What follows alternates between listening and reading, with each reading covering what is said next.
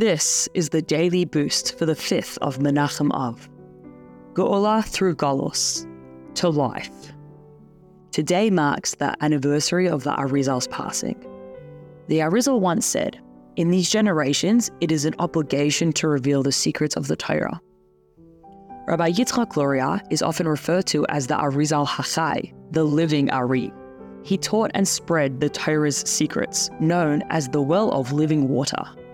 By learning these teachings, as developed in Hasidus, a person becomes so permeated with Torah that it affects his physical brain and his physical body. Through learning and teaching this wisdom, we will merit the joy of the final redemption. We find a hint to this in the Ari's name, Yitzchak, which means to laugh. This laughter foreshadows the redemption, as Tehillim chapter 126 states, "Then our mouths will be filled with laughter."